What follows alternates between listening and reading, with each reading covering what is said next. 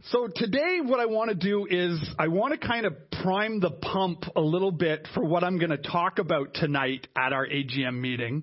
And I want to talk this morning about discipleship. I mean, I realize in the 20 plus years I've been following Jesus, in the 15 years that I've been pastoring a church, the word discipleship is a loaded term. And the reason it's a loaded term is because each and every one of us come at that word from a different perspective of what it means. And so I want us to kind of look at not so much what we think discipleship means, but rather what does Jesus himself have to say about discipleship? Because ultimately, it doesn't matter what we think the word means. It doesn't matter what we think discipleship should be. Ultimately, it matters what Jesus thinks about discipleship. Now, last spring, I don't know if you can remember where you were at in your mental headspace last spring. So last March, I was kind of a little bit in a funk because I was basically preparing for another summer holiday stuck at home. That's what I was preparing for last spring. It's got this COVID thing. It's just, we're not done with this yet. It's going to be another summer where my parents are not going to want us to visit them because they're concerned about their health. And I'm not going to be able to go visit my dad in Toronto and all of these things. So I was like, okay, I'm going to be stuck at home again for another summer.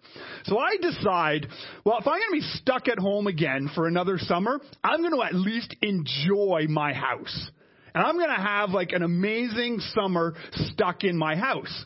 So Danielle and I, we did our budget. We kind of do our budget. We try to do it every couple of weeks. And sometimes we fall off the rails when we do that. But we sit down and we said, you know what we should do? We should buy one of those inflatable hot tubs. Have you ever seen those things? Like they totally look like trailer trash, and I admit it. Okay, but it was like, man, I'm putting one of those suckers in my backyard, and I'm going to build this whole little spa. If I'm not allowed to go to Nordique because it's shut down, I'm going to bring the Nordique spa to my backyard. So we figure it out. It's going to cost me about $500 to put this thing in my yard. So we go out and I go all over the city trying to find one because it turned out everyone else in the city was thinking the exact same thing, that we're all going to be stuck at home. So I find one at Canadian Tire. I drive an hour out of town to go pick it up, put it in the back of my van by myself, realizing this thing is several hundred pounds and I can barely lift it by myself. So it took me almost an hour to get it into my van. And then I get it home and I start to set it up. And then I realize I have no way to power this thing. Like there's absolutely no way where the only spot in my yard that it can legally go in, I've got no way to get electricity to it. So I go, okay, well then I'm just going to call an electrician and see what I can do to get this in. So I get this electrician to come in and he gives me a quote of about $2,000 to run a power line directly to there. But he says what you need to do first is you need to dig a trench, which is about 2 feet deep, or 2.5 feet deep, from one end of my house to the complete opposite end of my house. It needs to be so much distance away from the house and so much depth, and then you need to put 6 inches of sand at the bottom of this thing, and then I'm going to run my cable. Then you're going to put 6 inches of sand on top of it, and then you can bury it up. Not a problem. I can do that. I'll get this done in a weekend. It's about 30 feet long, or 50 feet long even. I can get this done on a weekend. I take my shovel, I put it in the ground, and if you live in Orleans, you know where I'm going with this now. I get about this deep until I hit Orleans clay. And I got to go 3 feet. So now I need to rent a backhoe. And so I call the backhoe company, and the rent the backhoe for the weekend is going to run me about another $1,000. And so now I rent this backhoe, and I start digging in the backhoe. Now, if you've ever visited my house, in my backyard, I have a giant maple tree that's about 100 years old. So I've got roots that go all over my yard that are about that thick. So now I need to bring in a tree guy. Okay, you see where this is going? And my tree guy gives me a quote of $900 to clean up a bunch of the branches that are in the way and to make sure as I devour all of these roots with this backhoe that this tree is not going to now blow over and fall onto my house next year. So my $500 little project to just sit in my inflatable hot tub for the summer is now running me well past $5,000. And the problem is I'm already committed to it. You can't stop. Once you've got a backhoe in your backyard and half of your yard dug up, you're now in for the long game. Right? And now I share this story, so maybe some of you can relate with this. How many of you have ever done a project that has just spiraled out of control for you like this? Oh, please say I'm not the only one. Please, there's someone online who's putting their hand up. Okay, at least you see a couple of hands over here. Thank you, gentlemen, for admitting that it's not just me, right? It's pretty much all guys, right? We've all done this. Where we just take a sledgehammer to a wall and realize, oh, there's pipes there that I just went through, or whatever it is. Well, this is what I want to talk about today when it comes to the topic of discipleship. That when Jesus talks about us following him, Jesus actually tells the crowd to do something that we don't always tend to do. And it's to count the cost. It's to count the cost of discipleship. Again, we as a church family, we are celebrating our 50th year of ministry here in the city of Ottawa, and ministry really all over the world through our church online ministry, through our missionaries, through our fellowship, through our church planters that we support. And what we really want to be doing as a leadership team, you know, as pastors, as elders, as deacons, our greatest desire for this coming year, for the 50th year of our church, is to ramp up your spiritual development. I mean, just this past week, I don't know how much you have been watching the news, but I have been glued to the television for the last few days. And the heartbreaking part of this for me personally is I personally know people on either side of the line. I know people who are important to me who are on the protester side of the line. And I have friends, brothers and sisters in Christ, who are on the other side of the line in uniform. And suddenly you find yourself, what do you do in this tension? That this is where we have come to.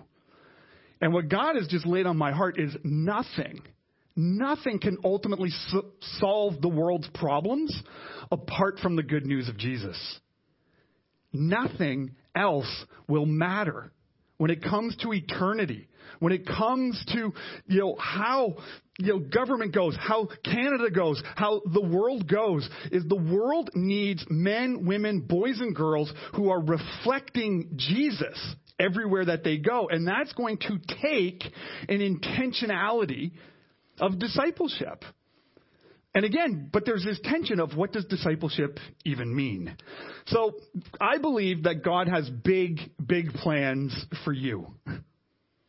Whether you have big plans for you, that's fine. But I believe, as I study Scripture, that God has big plans for you in this world. And I want to make sure that we as a church do our part to equip you in whatever God has planned for you and your family and your career, and your life, and your influence in the world. So I want to read here from Luke chapter 14. And this is a very familiar passage if you've been to church for a long time. I'm going to read from verse 25. And this is the heading here in my NIV Bibles in these big bold letters says, the cost of being a disciple. So let me read here, Luke 14, starting in verse 25. It says, large crowds were traveling with Jesus, and turning to them, he said, let me just stop there for a moment. This is the big thing that Jesus wants to highlight here. Any dynamic, charismatic speaker can draw a crowd. It's not hard to draw a crowd. Just look at what social media is doing in our culture today. You can be a very dynamic speaker, a very engaging speaker, a very charismatic speaker, and you will have a lot of crowd suddenly following you. Because the algorithms are actually built to do that, to actually draw a crowd so that they can make more money. So it's very, very easy to draw a crowd. I remember Francis Chan put this on Twitter a few years ago. He said it's very easy to grow a church. good music, dynamic speaker. And you will have tons of people coming. But is that discipleship? And this is what Jesus is talking about. He sees these large crowds that are following him everywhere. These crowds that are traveling with him, who want to see the miracles, who want to see him make more bread, heal the sick, do all of these things. And then Jesus says these words in verse 26. He says, if anyone comes to me and does not hate father and mother, wife and children, brothers and sisters, yes, even their own life, such a person cannot be my disciple. Ouch. And whoever does not carry their cross and follow me cannot be my disciple. Suppose you want to build a tower or a hot tub. Won't you first sit down and estimate the cost to see if you have enough money to complete it? For if you lay the foundation and you're not able to finish it, everyone who sees it will ridicule you, saying this person began to build and wasn't able to finish. Or suppose a king is about to go to war against another king. Won't he first sit down and consider whether he's able with 10,000 men to oppose the one coming against him with 20,000? If he's not able, he will send a delegation while the other's still a long way off and ask for terms of peace. In the same way, those who do not give up everything you have cannot be my disciples. Salt is good, but if it loses its saltiness, how can it be made salty again? It is fit neither for the soil nor for the manure pile. It is thrown out. Whoever has ears to hear, let them hear. I always love these passages when Jesus says this. If you have ears, if you are able to hear this, hear this. This is like one of these big, giant emphasis things that he does when he says to a crowd, man, if you can hear this, I don't want you to just hear this and say, well, that was a great message, Jesus. I really, really loved that. You know, you had a good number of jokes and there was good exegetical movement. And I like how you unpacked the scroll there and then move on with your life. No, Jesus is saying, no, if you hear this, do something with this. This is important. And Jesus is doing a teaching here where, again, it can seem a little rough. You need to hate your wife. You need to hate your husband. You need to hate your parents. You need to hate your children. Now, if you're here today and you hate your spouse and you hate your parents and you hate your children, there might be a lot of discipleship we need to do with you. Because it's not actually what he's talking about. He's using a teaching method here which is called hyperbole. It's an exaggeration, right? It's the idea of if your eye is causing you to sin, pluck it out, right? Because if this was a literal commandment of Jesus, the church would be filled with blind people, right? We'd all be blind. Every single one of us. Why? Because all of our eyes cause us to sin. Whether it's sexual temptation, whether it's material temptation, with the lust of the eyes, all of these things, we all suffer from it at some point in our lives. The church would just be filled with blind people. So it's a hyperbole. It's an exaggeration. The church would also be filled with people who have no hands. If your hands cause you to sin, cut it off. We'd all be blind, stumpy people in the church. So it's not what Jesus is talking about here when he says that we need to hate our spouse, hate our parents, hate our children. But there is an important thing about discipleship that needs to be looked at here, because Jesus looks at this as so crucially important. And it's the difference between the crowd and those who truly follow him.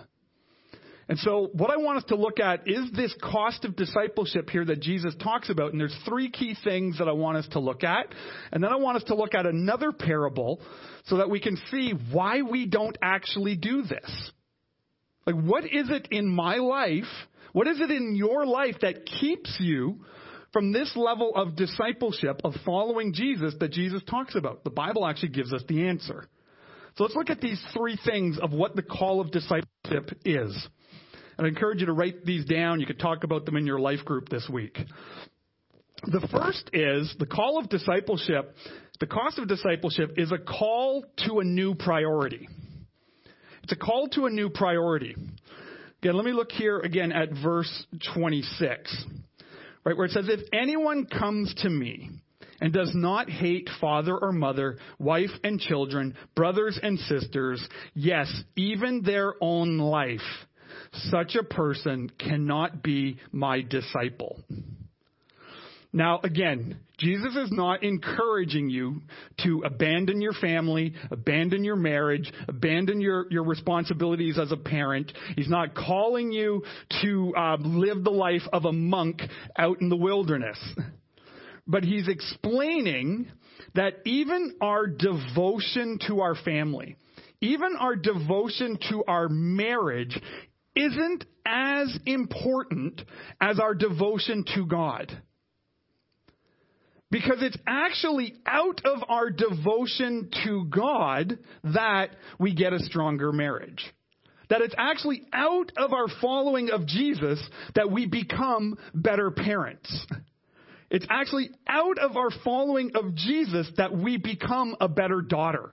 That we become a better son to our parents.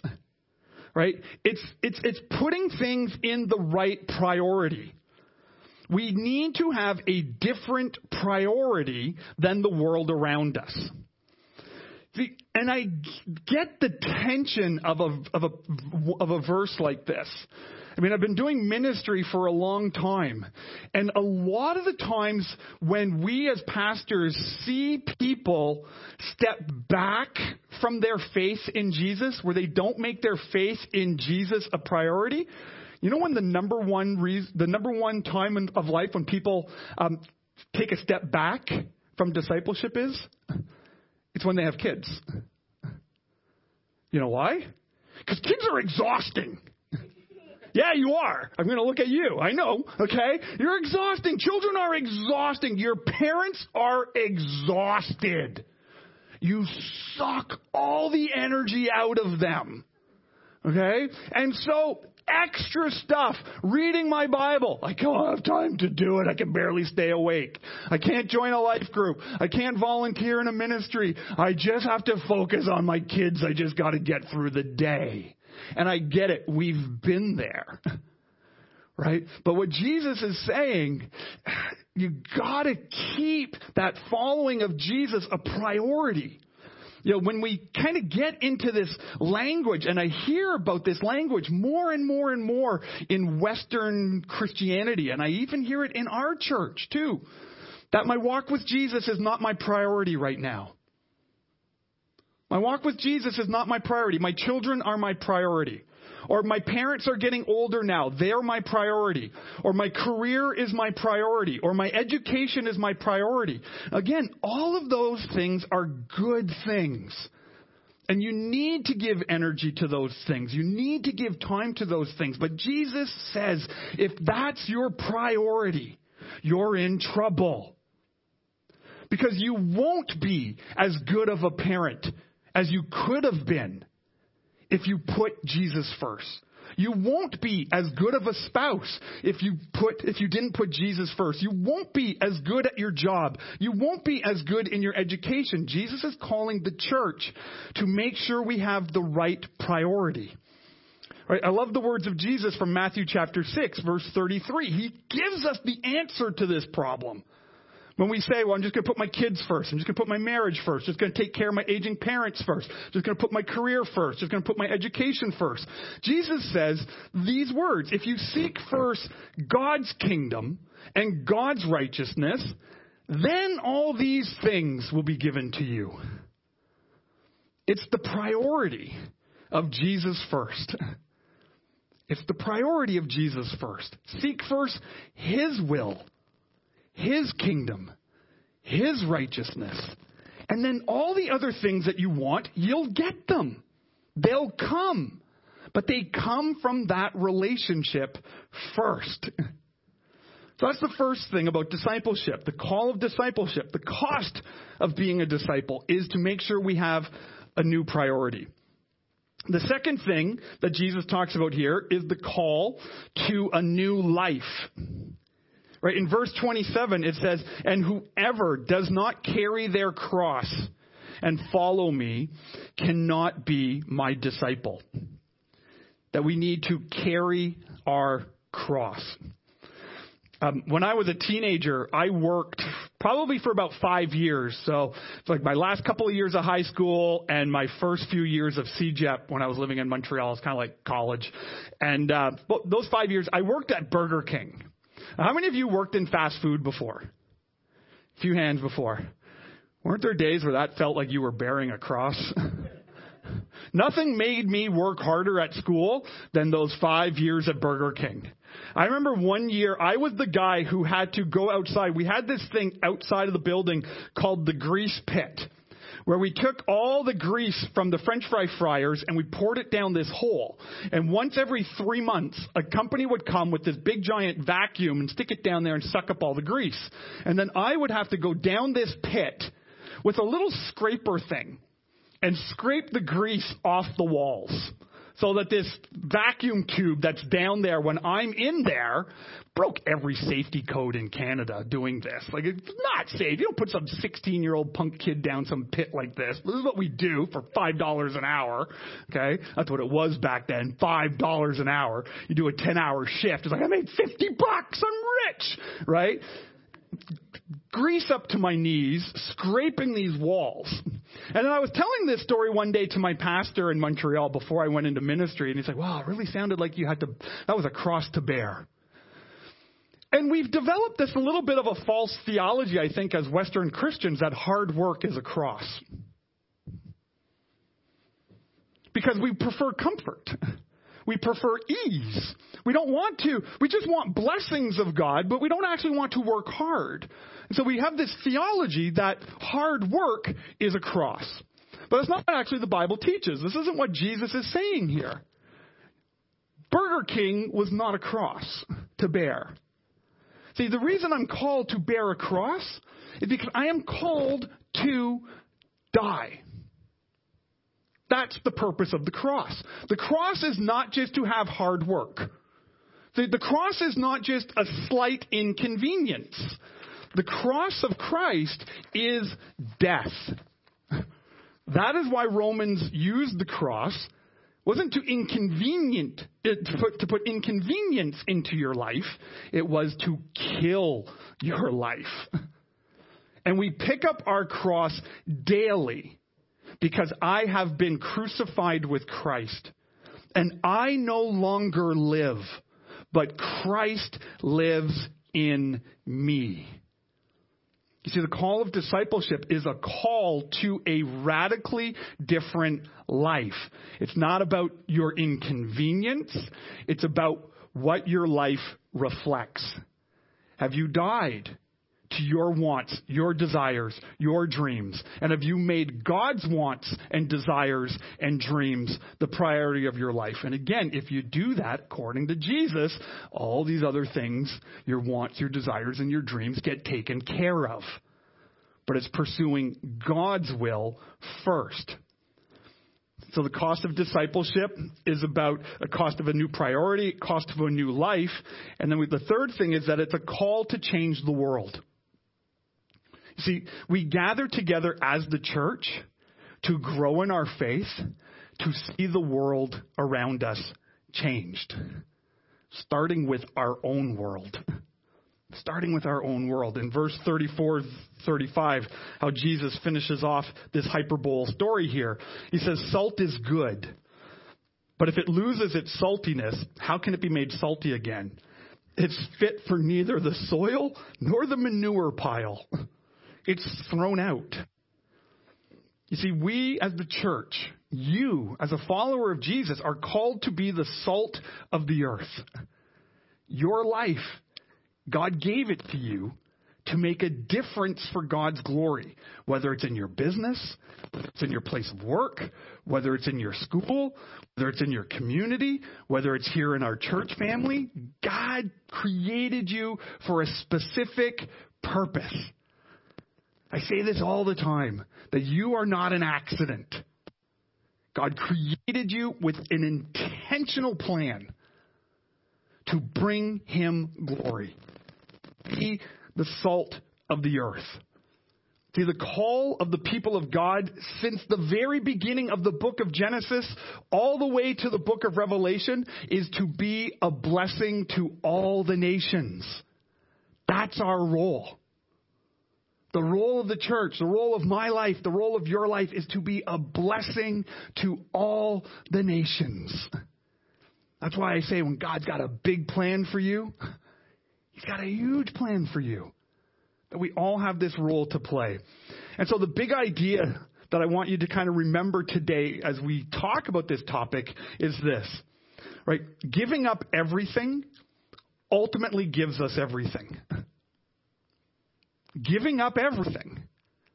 Our priorities, our life, our desires, our wishes, our dreams, giving up everything for God's everything brings us everything. Brings us close to God. Brings us close to one another. It sees massive changes in our life all around us. See, and ultimately, the cost of discipleship, when we really, really look at it, it's really not that great of a cost for us. When we actually compare to the cost that God paid for you to be His child, for you to follow Jesus. Because it actually cost God everything. Your following of Jesus cost God everything. Because He's the one who died for sin. He's the one who sent His Son. He's the one who went to the cross. He's the one that the full wrath of God against sin wasn't poured on us, but it was instead placed on Jesus on the cross.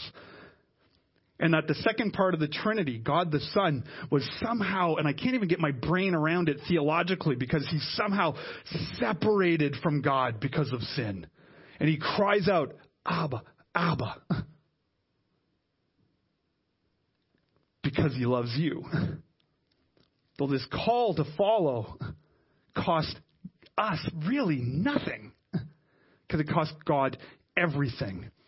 So what I want to do just in the remainder of our time together is look at, I get this is a challenge, and it's been a challenge in my life in different seasons, just like I know as I walk alongside so many people. It's a challenge to figure out, why do I not do this?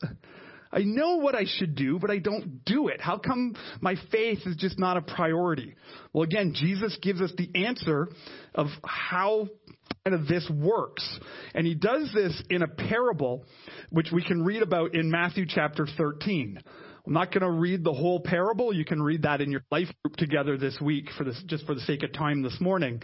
But it's the parable of the sower. And Jesus tells a story of a farmer who's got a big bag of seed, and he basically, the way farming worked back then is you had this big giant field, and you stuck your hand in the bag, and you just threw the seed to the wind. And you threw the seed, and you threw the seed. And then the seed falls all over the place. And he talks about how some seed falls on a rocky path. Like it's not even soil. It's just like it falls on stones, and birds come down and they eat the seeds, and it's like a feast, a free meal for the birds. He talks about sometimes it falls in some soil, but it's not very deep, and there's lots of weeds and thorns in there, so the plant starts for a little while, and then it dies. Another time it falls in soil that's kind of shallow and rocky, and it's not the best soil, so the roots don't get to go very deep, so when the sun comes out, it kind of kills the plant. And he says, but then sometimes the seed falls on good soil. And then you get this huge crop, which is 10, 30, 50, 80, 100 times more than what was put into the ground. And then Jesus explains that parable to His followers, right? And He explains this is the pattern of discipleship.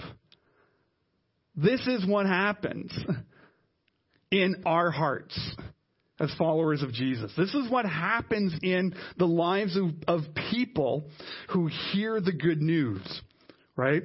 And so here it talks about, in verse 18 of Matthew chapter 13, He explains it. He talks about what these things are. So down in verse 20, right, He's talking about the seed sown along the path, right? So it says the seed falling on rocky ground refers to someone who hears the word and once receives it with joy, But since they have no root, they last only a short time.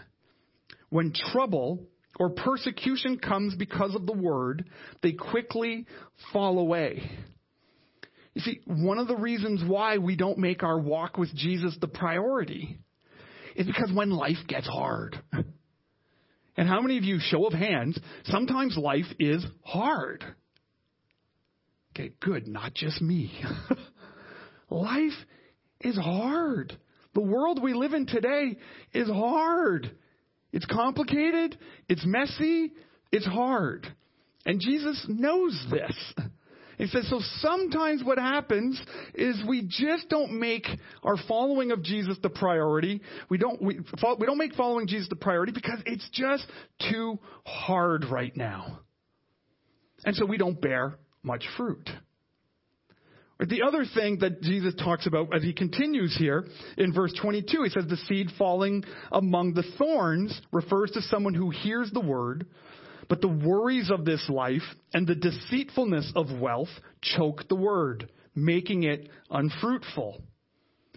Again, so it's this idea that we just don't get very deep in our faith because we have other worries that take over. And he specifically highlights the worry of money. You just got to make more money. Just got to make more money. Just got to make more money. I just have to provide. I just got to pay these bills. I got this debt. I got this thing going on. And it can weigh on us. Or there's the deceitfulness of money. Well, if you just had this new car, your life would be awesome. If you could upgrade from an inflatable hot tub to a really nice spa that fits 10 people so my entire life group could come over and we could all have life group in my spa on Tuesday nights.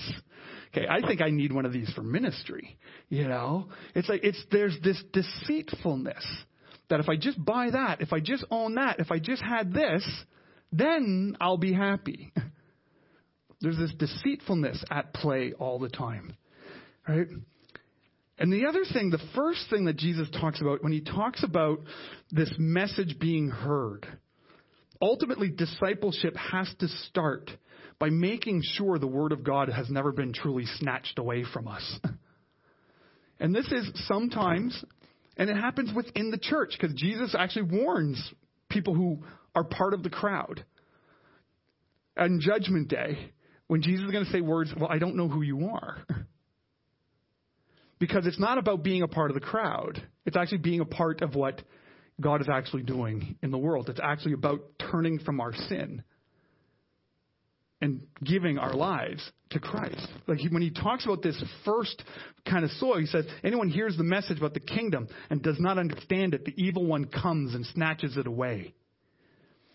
See, in this parable of the sower, there's only one time when the bird comes. And it's when we never let the word of God change us. And that's why we take communion. It's to be reminded that ultimately our discipleship didn't cost us anything, but cost God everything. And that if we actually give up everything, we will gain everything because of God's message. Because of what we study in the Word of God. Because of what the church has been proclaiming for 2,000 years, that your sins are forgiven. And you just need to turn from those sins that we like, the sins that tug our heart. And we turn to God and we say, Father, forgive me, a sinner. Thank you that Jesus died for me, that his body was broken for me, that his blood was spilt for me. And so, God, I give you my everything. And so we're going to just take a quick moment to take communion together. Hopefully you got one of these communion cups. It's in two parts. The first little flap will open up to get the wafer. And then the second part is to open up for the juice. And so we'll take this together. And this is for those of us who have put our faith in Jesus. And if you're here today or if you're watching online and you've never put your faith in Jesus, you can actually do that right now, even before taking this. Right where you are, you can pray a simple prayer. Father, forgive me, a sinner. I give you my life. If you pray those simple words today, you're welcome to join us in communion. If you pray that prayer today online, let us know. If you pray that in person, let me know after the service today. But today, we're just going to take a moment to remember the body of Christ broken for us. That it's the fact that God paid everything. God paid everything. Excuse me. So that you and I could have everything. So that we could have God. That we could have the righteousness of God in our lives when we make him the priority. So let's take this in remembrance of him.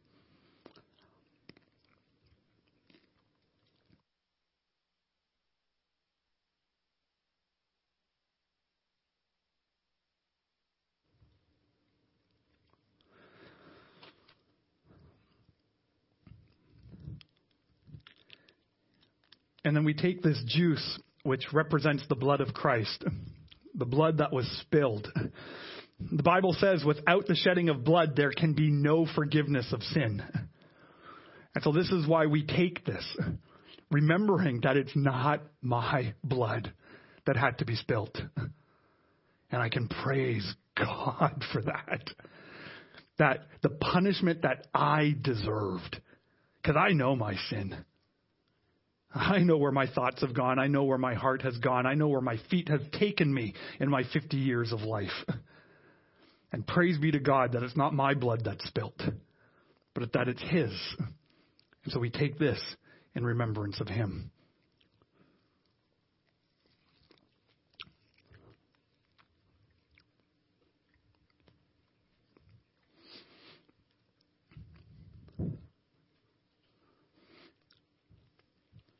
So why do we want to make discipleship, the following of Jesus, a higher priority in our church? Now, we have always made this a priority, absolutely.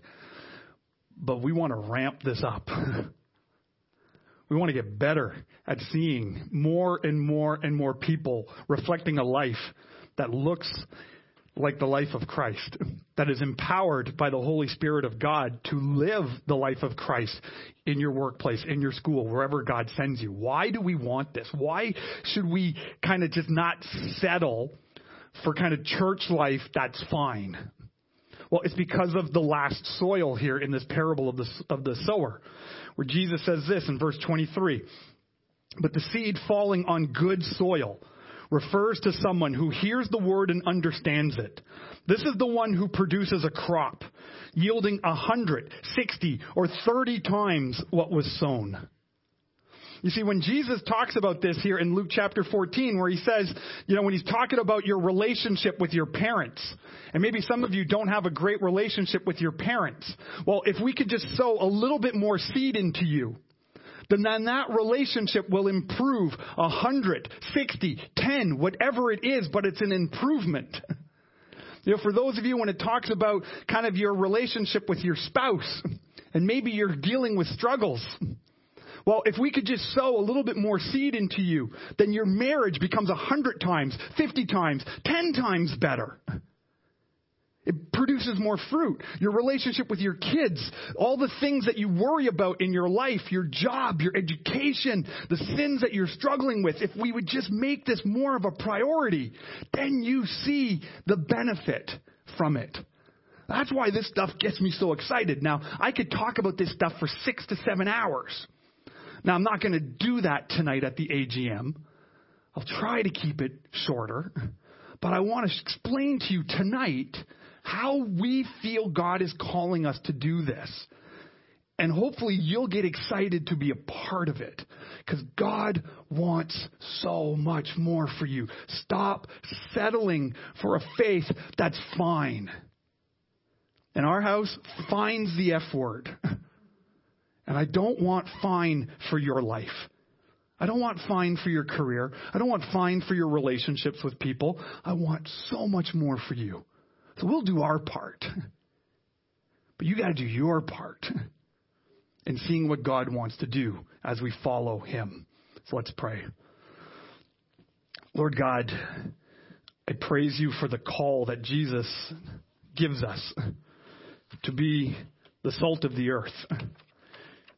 And how if we be willing to surrender to new priorities, to surrender to a new life, to answer the call to change the world, starting with our own world. Lord, that you will bear much fruit. And so, God, I just pray for our church family that you would truly continue to do immeasurably more than we could ask or imagine, that we would see you at work in our relationships, that we would see you at work in our places of work, in our places of school and education, where we go for our hobbies, where we go for our fun. And Lord, that you would bear much fruit as we make following you the priority of our life. And so, Father God, I pray for all of us that you would speak even today. Each of us have a step. Each of us have a step that we could take. And God, I know I'm not wise enough to tell people what that step is. But I know, God, you are. So, Father, speak to us as we continue to worship. We are listening. We want to hear your voice. Help us to draw closer to you. And we pray in Jesus' name. Amen.